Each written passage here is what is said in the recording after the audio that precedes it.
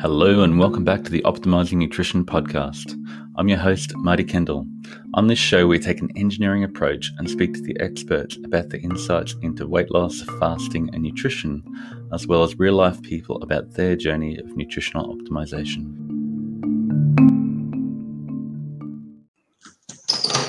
Good morning, Dr. Pran Yoganathan. Hopefully I got your name right, but great to chat to you today, mate. How you doing? Beautifully said, Marty. Yeah, call me Pran, mate, and thank you very much for the opportunity. Yoganathan, I think I worked that out. But beautifully done. Yeah. I won't give you the full version. We'll be here all day. What's your full?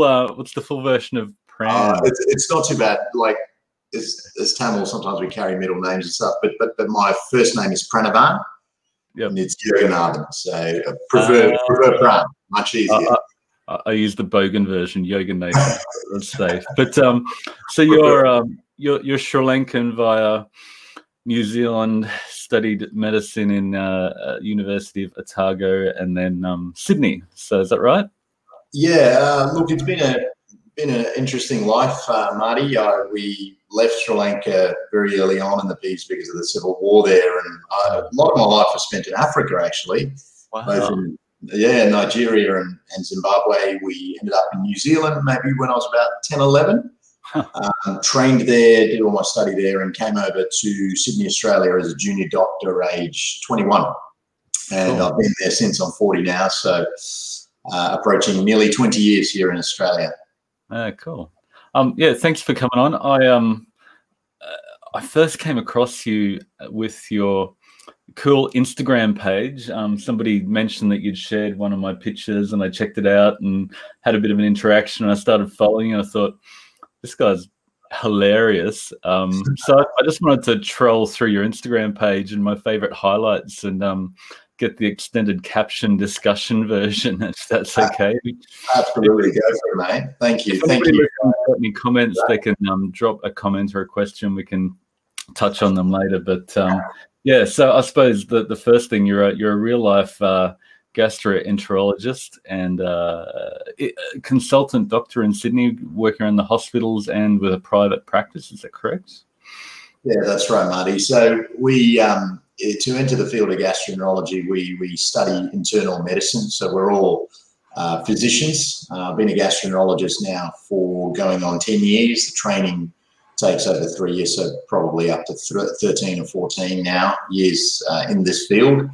It's an interesting field, and what I like about it, and you'll probably relate as an engineer, is just the objectivity. If there's a problem, we can see it. Do you know what I mean? We've got a fiber optic camera, and we can see it. We can remove it, and I like that. You know, I like to be able to see the pathology that I'm dealing with.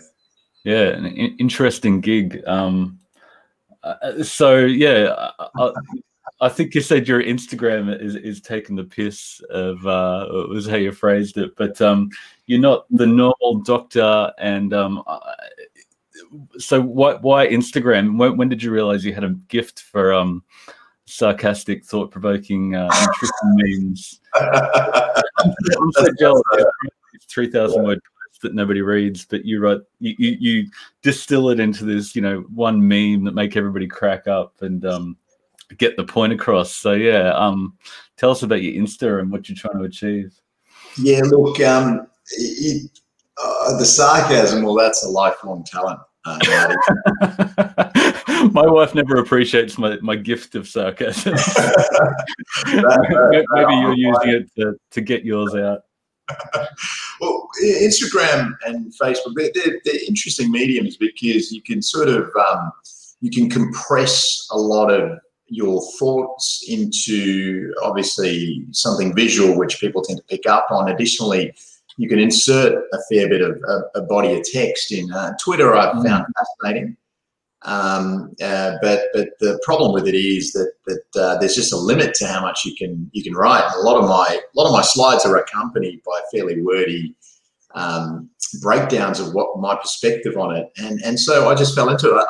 I remember a year and a bit ago, I didn't have an Instagram or a work Facebook account, but it's a new world, Marty, and you know, the problem with medicine, it's always been a very insular field where as a consumer of medicine or healthcare, you can't see into our world. So I think in the name of transparency, I'd love to keep the doors open and just let people in, and so they can have a look around.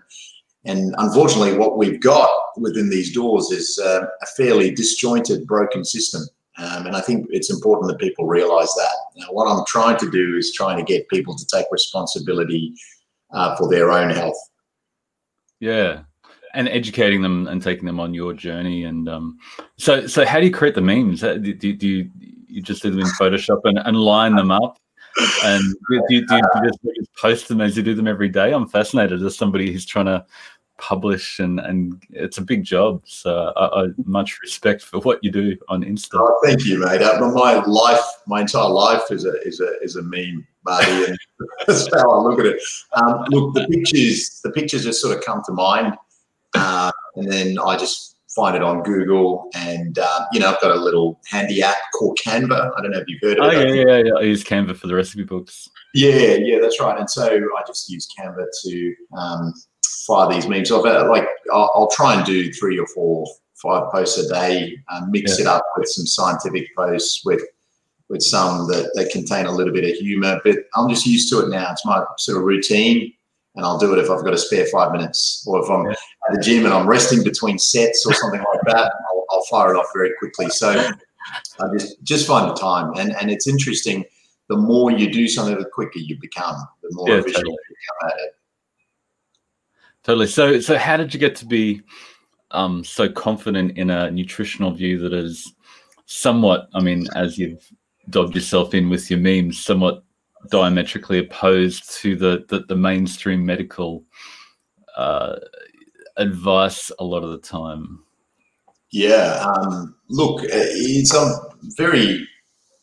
I've always had an interest in evolutionary biology, Marty, and like in another life, perhaps that's something I would have pursued. But you know, I've got typically bossy Southeast Asian parents who forced me to the field of medicine. You know, you must do medicine. I've always been a mathematically gifted kid, and you know that to me, medicine. I struggle to make sense of it. I find it very much to be a dogmatic practice, which really doesn't focus on evidence per se.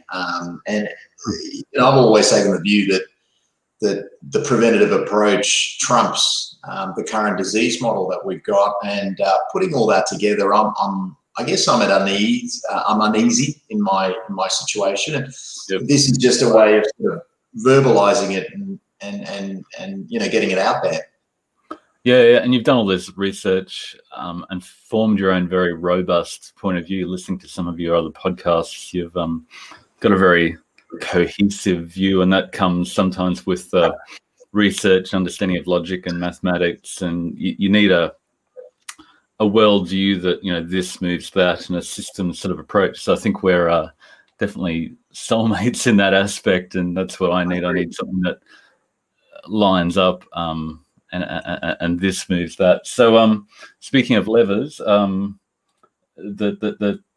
first time we came across each other was when you shared this and we started interacting, and I started following you, and I think you shared it at a low carb Australia video that you did, and I pinged you and said, great to see people sharing this. And you just said this needs to get out, the protein leverage. I was supposed to give the background. I did a bunch of analysis from our optimizer data from people tracking in Nutrient Optimizer. Basically found that the higher percentage of protein people eat, the less they eat, the fewer calories they consume. So why is this not a thing out there, and why has nobody discovered this and shouting it from the rooftops, other than maybe University of Sydney, Rabenheim and Simpson with their protein leverage hypothesis? But even they're a little bit caged and limited in their discussion of it. So yeah, why isn't this better known? That slide that I pull up my account sometimes, and you know, while I'm consulting with patients, and I use the visual Hughes, I think I will show that to most people. That there, yeah.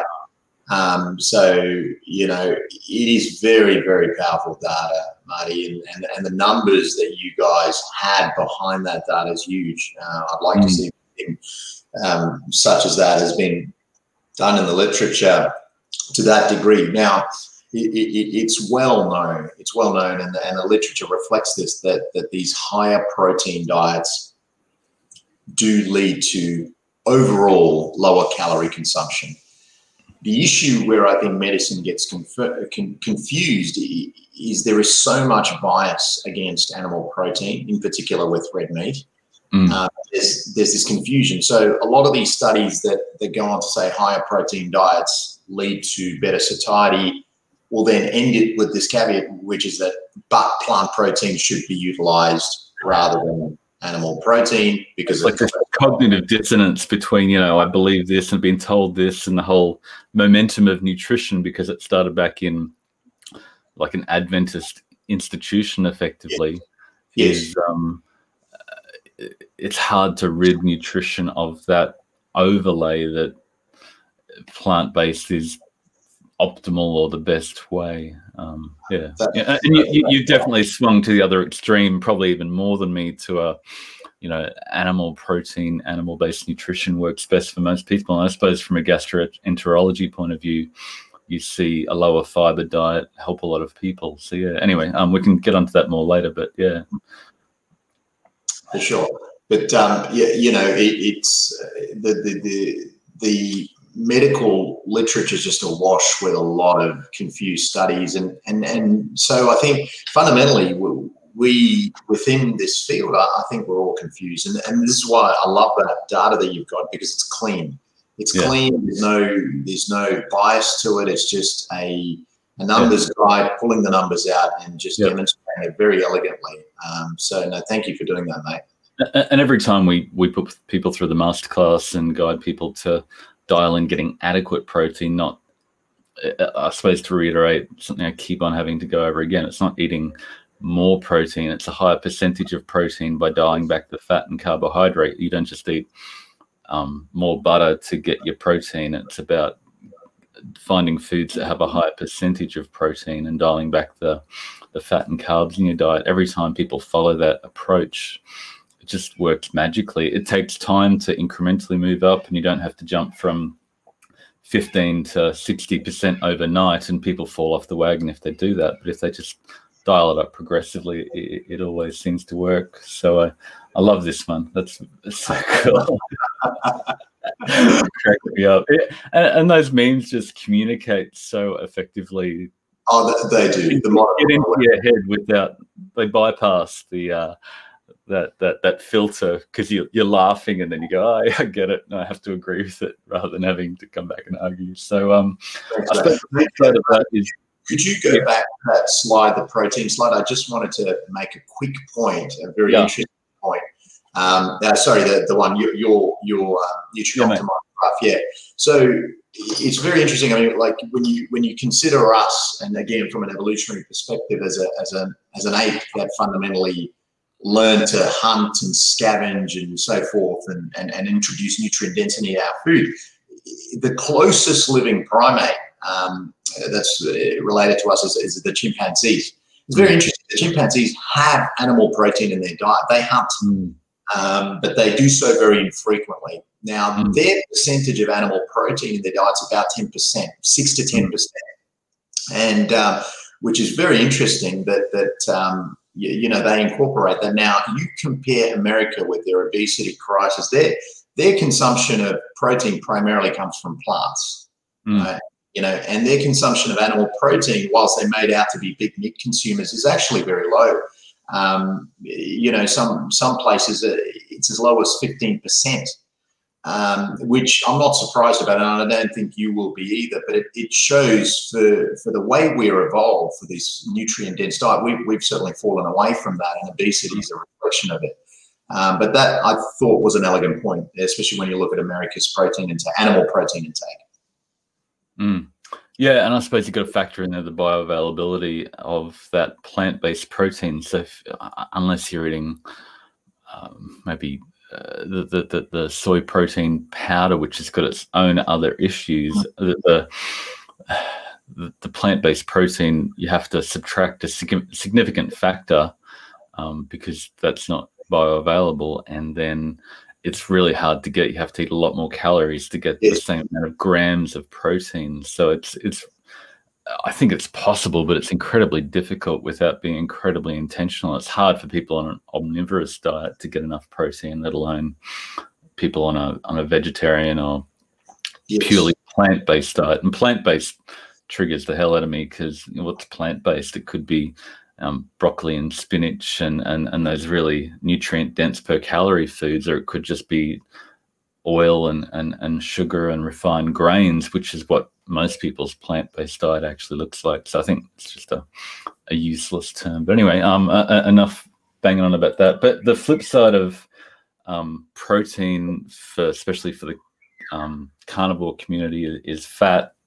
And this is the other side. Basically, for a long time, I believed that eat fat to satiety and just trust that. But when I did the numbers, found that higher percentage of fat just leads basically to a high intake. Once you remove the protein, it leads to more calorie intake. So you posted this cool paper where it talked about, it's known that diets having more than 50% of the calories from lean protein can lead to a negative energy balance, which is effectively a good thing, which is what we want to do. Protein leverage satiety, and then talks about rabbit starvation, and talks about in the past we were fat hunters, and I think a lot of people go, yeah, well, Paleolithic man was a fat hunter and chased down the fat woolly mammoth, and that's what we should do now. But I just wanted to unpack the context of how do you decide whether you need to chase a little bit more fat or a little bit more protein in terms of percentage in your diet. How do you balance those competing goals based on your current context? Good question, Marty. I mean, the point that I've always made is energy needs to be managed according to your activity levels, and potentially age. As children, up until the age of 12 or 13, where the brains are still developing, they're high energy, and they require a lot of energy. And you just need to look at the way kids behave and the way kids eat to know that their brain's calling for energy. So that a growing kid eat as a study and go, wow, I'm understanding so much about satiety and nutrition as you watch growing teenagers plow through the fridge and which food drive them to overeat. And fascinating to experiment as a parent. That's right. Now, just to touch on that point, a lot of these kids now they've got that craving for energy. However, they're surrounded by this really poor food environment, refined food environment. That's part of the reason we're starting to see this obesity epidemic amongst kids. But going back to the original point, energy has to be managed in relation to your activity levels. I think protein is non-negotiable. Simply the building block for life, whether it's coming from animals or plants. Of course, as you pointed out, far more efficient if it's coming from animal, also probably more micronutrient rich. So with regards to carbohydrate and fat, I'm not particularly fussed where the energy source comes from, whether it's carbohydrate or fat. It just needs to be balanced in relation to activity levels. And for a lot of people that carry body fat, that's stored energy. And perhaps they should be utilizing that, and that's the point I made. So this is where this concept of fasting, in addition with a high protein diet, is brilliant. With anything that is a caloric deficit, of course, in a sense, it is a high fat diet because you're liberating your own fat stores. There's very little reason to overeat fat to reach satiety. Where I think it is potentially beneficial, and we might disagree on this, Marty, is I think if we can steer people away from refined fats like cheeses, and butters and oils versus the fat that's actually coming from animals, and if you can eat animal fat with animal protein, I think those two provide a an extremely high level of satiety. I don't think there's been any studies done on it, just a personal perspective that I've yeah, definitely. I suppose keto has all been about adding more fat to get high ketones, and I think I was definitely in that understanding, but through looking at the data, no longer believe that. But I think you had a meme that going, I never understood this, chasing ketones and eating butter to elevate your ketones just for the sake of it, believing that it's a health promoting activity. So yeah, definitely agree there that the fat that comes with the protein is typically enough for most sedentary people to get the energy they need, and just dialing up the protein percentage and down the fat and carbs will help you. But I suppose we gravitate to the fat and carbs all the time, and it's just irresistible. And like every time, I know when I try to prioritize protein earlier in the day, you naturally gravitate to those fat and carbs. You're craving the extra energy to top up, and that's what you have to limit. It's not trying to limit protein or chase more fat. Your appetite naturally just it makes you seek out that food just for survival. So it's definitely a matter of getting adequate protein and dialing back the fat and carbs. So absolutely. So nutrient density, I just love hearing you continually talk about the importance and centrality of nutrient density, and definitely a passion of mine as well. How did you come to the view that nutrients was the central parameter in what's missing in our dietary system at the moment? Marty, I think obesity is made out to be an issue of willpower and gluttony and sloth. I think that I completely disagree with it. I think one of the most elegant hypotheses generated in nutrition is the protein leverage hypothesis. I think it basically encompasses and showcases why we have obesity. The thing is, we're fairly primitive creatures, and appetite and an enjoyment from food. These are all primitive instincts. Now, the body will always crave. And once we provide the nutrients, we've got some pretty elegant mechanisms in our hypothalamus, deep in our central nervous system that can sense nutrients. These are nutrient sensing pathways, and this is why in the wild obesity very rarely exists, because animals will just eat to their protein target, whether it's coming from grass or other animals. They will just eat to the protein target, and they won't tend to overeat. Now, we don't do that, and I think protein is the most important nutrient that we should be obtaining. But the beauty of animal protein, this is why I tend to gravitate towards animal protein, it has got more bioavailable micronutrients and vitamins as well locked in. And this is the way I look at it. We've got elegant, centrally sensing pathways. It's not an appetite or a willpower issue. It is simply we're not hitting the targets to allow the central nervous system to say, thank you, I have enough. This is the beauty of a higher protein diet. You're satisfying those pathways. Yeah, I love that, and that's what you see in the data. And we think we're cognitive creatures, and that everything happens in our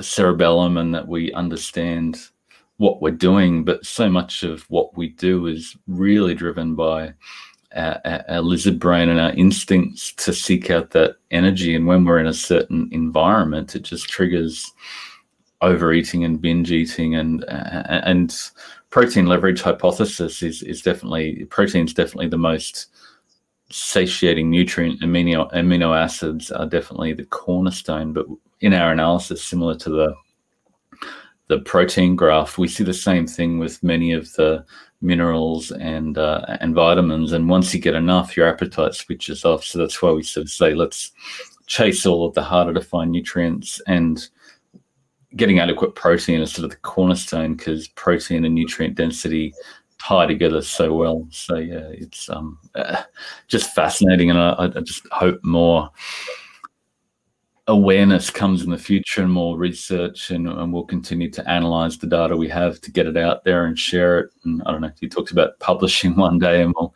see what we can do to continue. Only so many hours in my spare time as this is a hobby, but it's just terribly important, isn't it? It is, and what you're doing is extremely important. Yeah, and I suppose from a nutrient density point of view, that you showed the picture of large-scale agriculture, and the soils that we're growing our food in are just being flooded with fossil fuel-based fertilizers and enough nitrogen to make them grow quickly and get calories into those foods, but the nutrient content is diluted massively. So in that environment, we just keep on going, give me more food, and we all eat to satiety. So it's the quality of the food that needs to change. I love this one. It encapsulates your philosophy, I think. Marty, it's quite evident that, in the last 50, 60 years, on some of the analysis done on plants, the nutrient value of these things are diminishing. So what we're seeing is this illusion, right? Like where the broccoli is green, it's big, it's juicy, the mango is big, fat, juicy things. And, however, the nutrient to carbohydrate ratio is a lot higher. The carbohydrate to nutrient ratio has gone up significantly. So these things are more carbohydrate than they ever used to be. So it looks like broccoli ratio as well. That's right. Yeah, that's right. So fundamentally, you're consuming more calories with a more nutrient depleted product, and this is why I tend to gravitate towards animal protein, because especially well raised animal protein, it's a different ball game, and no single macronutrient causes cancer or things like that, or heart disease. It's really fundamentally what all this comes back down to is overconsumption of calories. How can we get the calories down and nourish our muscles at the same time? It's so this is why it may come across that I'm sort of not supportive of plant-based eating. It's just the environment is not adequate to allow for a plant-based method of doing it. Yeah. So I heard you talk about personal fat threshold, and how that's fundamental to our understanding of diabetes and so many other metabolic diseases. Do you just want to unpack that as a doctor? I thought you'd explain that really eloquently. Yeah, sure. Thanks, Marty. Personal fat threshold is an interesting one, and it's something that I'm still trying to understand, and I don't think we completely understand it. I think somewhere down the track it has to link into muscle quality, and I think if fat is being generated either through overconsumption of carbohydrate or direct consumption of fat, you have to be able to utilize that as a fuel. Now, as we've already discussed, we're far more sedentary in this modern world. And so if exercise is not the key, well, you need quality muscle to be able to consume it. Now, why is it that people can have the exact same diet and remain lean in their teenage years and their 20s, yet from about that age 30 onwards, the identical diet can lead to weight gain? And people discuss that as it's a loss of metabolic rate, but I think fundamentally what's occurring is loss of muscle, in particular quality, fast twitch, energy hungry muscle. And as that occurs, as we progressively lose muscle, we gain fat. Now, once you've got a situation where the energy going in is far greater than the energy going out, you're going to start storing that. And the storage occurs in the liver first, and I think that's the initial point of insult, which then drives up, a hyperinsulin state, because the liver is a very important organ which is involved with energy storage. And then subsequently comes the fatty infiltration into the pancreas as this excess energy is deposited in the pancreas. And I just think certain individuals have a different threshold to that. So those with quality muscle, quality high-grade, large warehouses in which to store these fuels that are being consumed, I think are largely protected for the for the vast part, but those with very lean muscle. And I think this is why a lot of the Asian populations become diabetic a lot quicker. I think the muscle quality is different, Marty. And it's the same with our Australian Aboriginal population as well. The tendency to become diabetic is a lot quicker than the Caucasian populations, but I think everything has to do with the muscle size and quality. Now, with Caucasians, you'll find a generally larger muscle, so a larger warehouse in which to store it, whereas with the Asians, they tend to develop that, whether that's Indians and Chinese, any of those sort of groups of people, they tend to develop diabetes very quickly with very small levels of obesity. But these are very lean muscled people. There's just very little of that warehouse in which to store the energy. So I think the liver and pancreas gets infiltrated pretty quickly. Yeah, so it seems that some of these islander people, Australian Aborigines, they can, after a famine, rebuild their fat stores quite quickly, and they're very insulin sensitive at that point, but they reach a limit where their fat stores tap out and say no more, can't keep taking all this energy, and it just backs up and overflows into the bloodstream, and as glucose, ketones, free fatty acids, and into all your vital organs. And that's the basis of metabolic disease, even cancer and the like, just that energy toxicity that we need to manage through. The only real solution is to tie it back to satiety, which is a matter of, protein leverage and nutrient density. So, the only, as we've talked, you can't manage your appetite. Your appetite is your appetite, and you have to change your food quality to get there. So I just think that's really fascinating. Absolutely. Marty, what we do know, and some of the imaging studies that have been done are absolutely fascinating, is visceral adiposity, which is the fat that accumulates internally, right, not externally, not under your skin, is highly predictive of metabolic syndrome and health. And it's very interesting. You can be very lean and tend to have a lot of visceral adiposity. And one of the radiologists that's on social media, Dr. Sean O'Mara, he's done a few podcasts, fantastic guy, he's an American radiologist. He demonstrates quite elegantly that you can be lean and still carry a lot of visceral fat.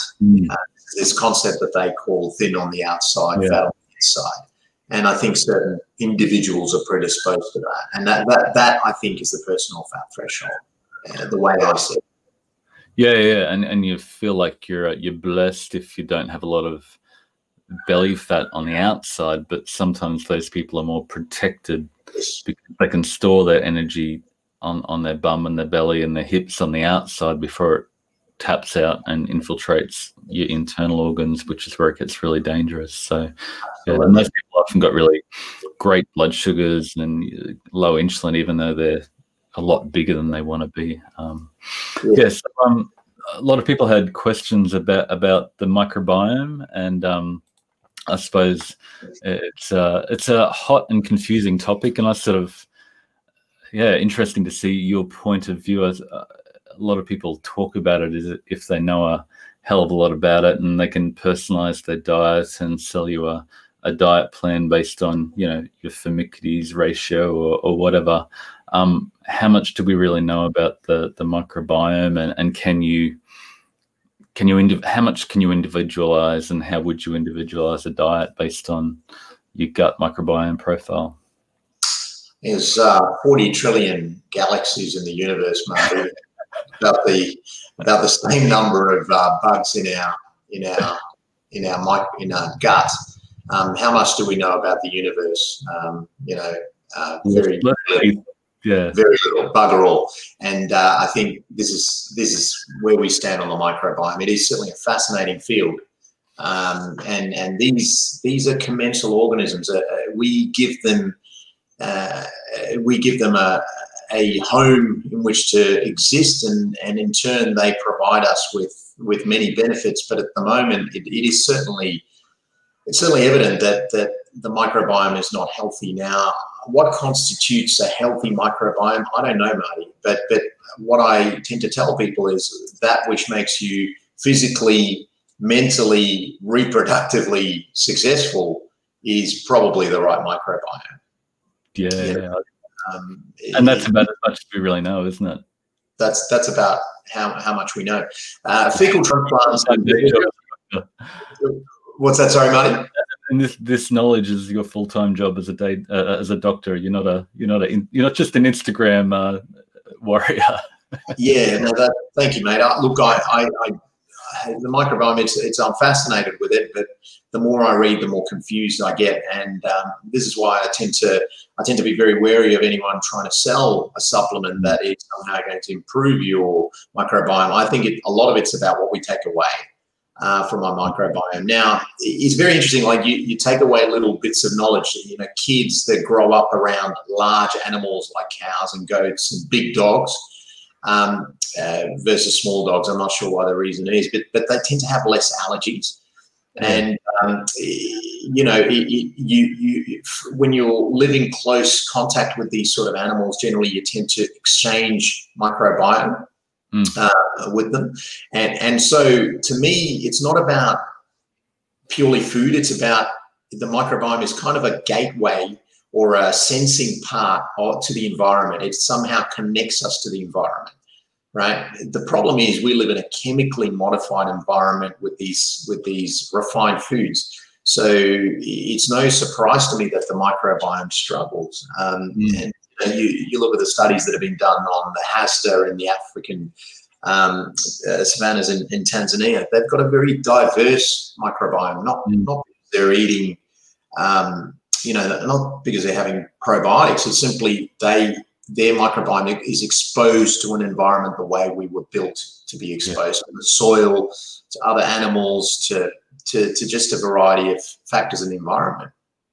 Yeah, I get a lot of questions about, there was a study a while back in Israel where they tested different microbiomes and different blood sugar responses to different foods, and people were saying it's just random and you need to pay us to design a diet that fits your microbiome to control your blood sugar. But mentally, I think, let's just look at your waist to height ratio, and that can guide your food choices. If you're got a lot of adiposity, obesity, and your blood sugars are high, then let's dial back the carbohydrate and focus on nutrient density. If you're insulin sensitive, then let's just focus on satiety and nutrient density, and everything else will work itself out. I just think, there's so much data and so much. I'm an engineer and I love data, but I realize at the same time that too much data confuses the hell out of me, and I dig numbers, but I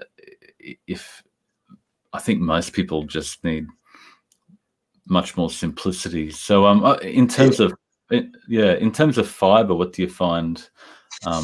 You're skeptical on fiber and find that as a gastroenterologist, a lot of people need less fiber in their diet? Look, the fiber is a confusing thing, Marty, and I'm not anti-fiber. I just think there's more work that needs to be done. In a situation where you're comparing the standard Australian diet, which is, your pizzas, burgers, chips, fries, and fast foods, versus a diet that is extremely rich in fiber, whole grains, fiber-rich cereals, vegetables, so forth. Of course, this diet's going to look better. Data-wise, it is clearly better. It's clearly better. The question is it optimal? Is it optimal? And I'm all about optimizing it, and I'm sure you are as well. No pun intended, mate. The issue with fiber is I'm not sure if the modern day microbiome is set up to properly utilize it. The role of fiber and the way people look at it is that fiber's scrubbing my insides, cleaning me out, and providing me with a large bowel motion, right? It's not the way I view it. Fiber is a non-absorbable carbohydrate. It has zero nutrient or caloric value when it exists in the gut. Where it's beneficial is once it's in the cecum, which is the right side of the colon, the bacteria in your hindgut, and this is where all the microbiome and most of the microbiome exists. They love that, especially if you've got a good quality fiber. There's insoluble versus soluble. These bugs will basically, they'll ferment these fibers. to liberate short-chain fatty acids, which is a form of ketone that the colonocytes and the enterocytes, the cells that line our gut, they love that, okay? And so the butyrate that is generated is absorbed by the colonocytes, which are the cells lining the cecum, and utilized as a fuel. That is their preferred choice of fuel. It's also anti-inflammatory molecule, and it's been shown to be efficacious in the setting of things like inflammatory bowel diseases. A higher fiber diet's more protective in some. Now, what we're fundamentally using the fiber to generate is a fat. It's a ketone, right? And so whilst our primate cousins and ruminant animals, they've got these big, thick machineries which allow them, and a large cecum which allows all of this, we've, along the way in this 4.4 years of, million years of evolving from an ape-like ancestor to where we are now, our colon is very thin, extremely thin, extremely short. The cecum is not as large as our primate cousins, and that is a very clear sign that we've gone from this fruit-eating ancestor, fruit and leaf-eating ancestor, to something that is very different. We still carry with us the ability to, we're very flexible as humans, we'll adapt to any situation, right? But I'm not sure that we're optimized for it, okay? And the point that I've made, and not to get too granular on this, is butyrate is a fuel or a ketone that can be liberated from fibers, but the breakdown of your own fat generates something very similar, which is beta-hydroxybutyrate. Now, beta-hydroxybutyrate goes up in multiples above what you can ever ferment in your colon. Does that make sense? Yeah, from your own fat stores being... From your own fat stores in your own serum, and you can perfuse your colonocytes and your enterocytes through your own bloodstream and blood vessels rather than doing it directly and locally in that right side of the colon. It is important to step back and say, well, what else is the byproduct of fermentation? The other byproduct is methane. It is hydrogen, right, and nitrogen. Now, these gases, I mean, the vast majority of my practice is made up of bloated, people that are chronically bloated, right? And it shows you that perhaps we are over-consuming specific fibers. In addition, we're definitely consuming carbohydrates that cannot be absorbed because they are treated the exact same way as fiber is. They get sent down to the colon. I can't absorb this, says the small bowel, dump down there, bacteria move in, they ferment it. These non-absorbable carbohydrates, excessive fructose, fructans found in garlic, onion, cereals, grains, polyols found in nuts and cauliflower and things like this, and many more. And so a lot of people will tell me, like, after dinner, they're sitting there watching TV in a quiet room, they can hear their gut tinkling, right? Origami, that is their gut, their small bowel moving, contracting quickly because these things can't be absorbed. And the wife goes, what did you eat? Can you stop eating what have you just ate? That's right. That's the methane, nitrogen. Yeah, my wife is much happier since I backed off the things that created methane in my gut. Yes. Yeah. So you find some people benefit by backing off on the fiber, excess fermentable carbohydrates. Yeah. Look, I've always made the point you've got to burn fat, not sugar. I think you're much better off burning fat. If you're an elite athlete, explosive exercises, well, that's a different story.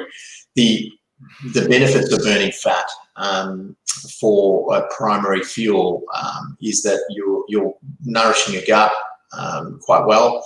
I think the brain benefits from a low level of ketosis, and I think just generally the body's happier. So I think there's a more efficient way to generate that fat rather than fermenting fiber. I'm not anti-fiber, and I still have fiber in my own diet, but I'm just not certain that it's the most efficient way. So there was this one.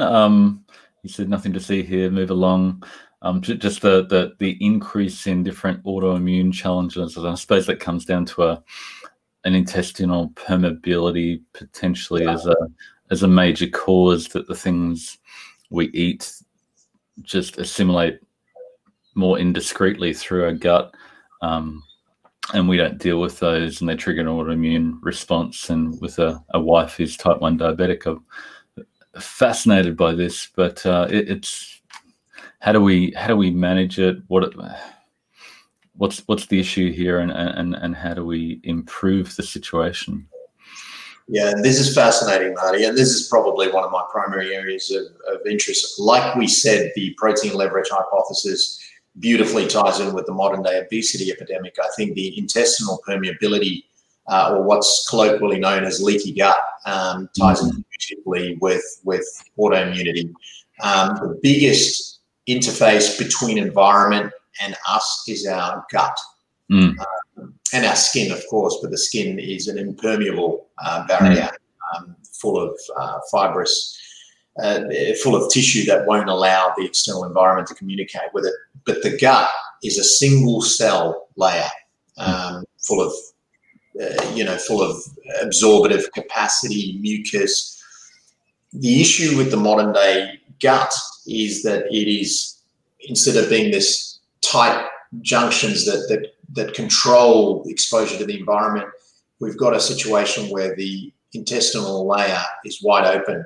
And so what you've got is environment communicating directly with bloodstream, if that makes sense. Now, what can occur is bacterial toxins, chemical-based toxins, and there's a lot of talk about glyphosate and its role in autoimmunity, and I'm fascinated with that.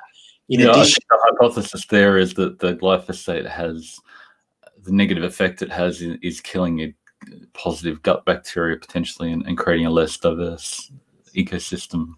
Yeah, that's right. And whether there's direct communication into the bloodstream, because, you know, the intestinal barrier is just wide open. It's just not this fortress that it's supposed to be.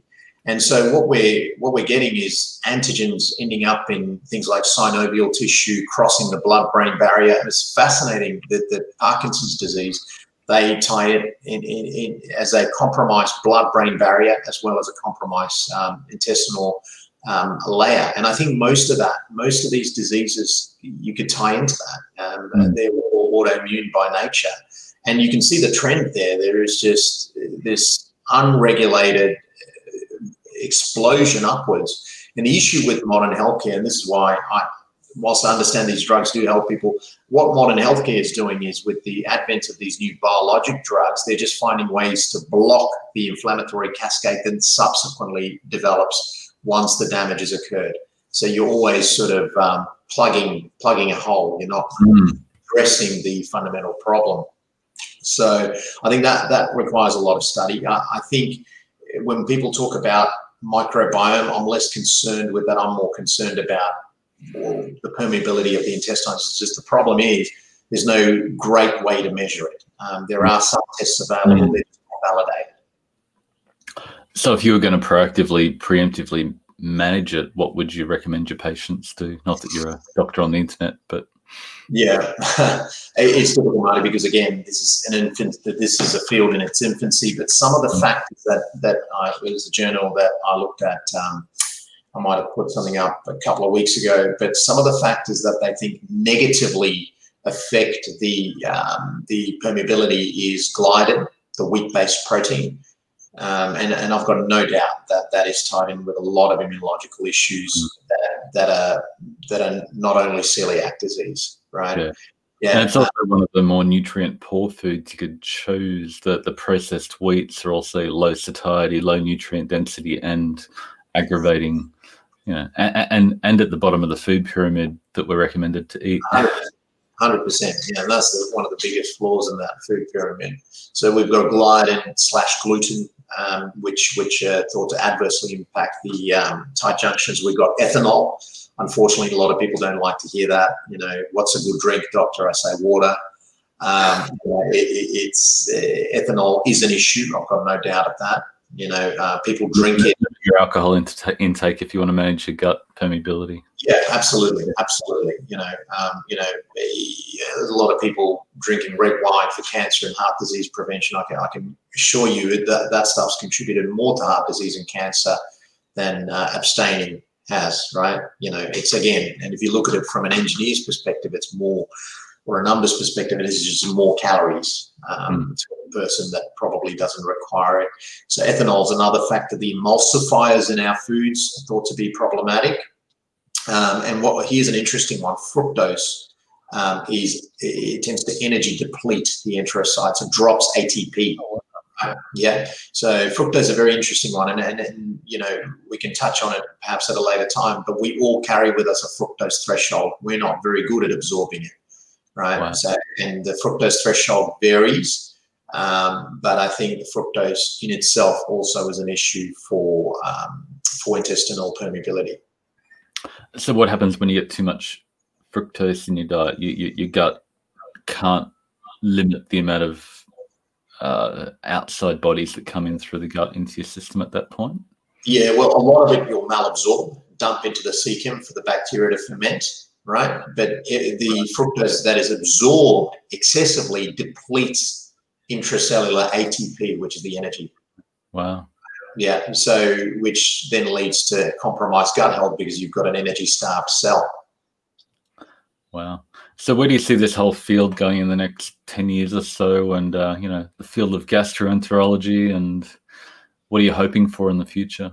I'm not sure, Marty. I worry about the future because we've got a situation whereby prevention is not you know, it's not profitable. Wow. Right? You know, sadly it's not profitable. So you've got people on the fringe like you, me, and many others that are sort of shouting this message on the sideline, but meanwhile the drug companies keep coming out with these fancy new drugs when we're not addressing the fundamentals. Right? Like, you look at healthcare and where it's progressed, it is a very drug-based approach. The preventative method, the message that you're trying to send, it is not widely utilized. But then you look at these corporations like Google, Apple, Tesla, they continue to make some amazing strides forward. Why is that? Because they're profitable. They're companies, they're corporations. Whereas in health, the bit that makes it profitable really is the drugs and the surgeries and the prosthetics.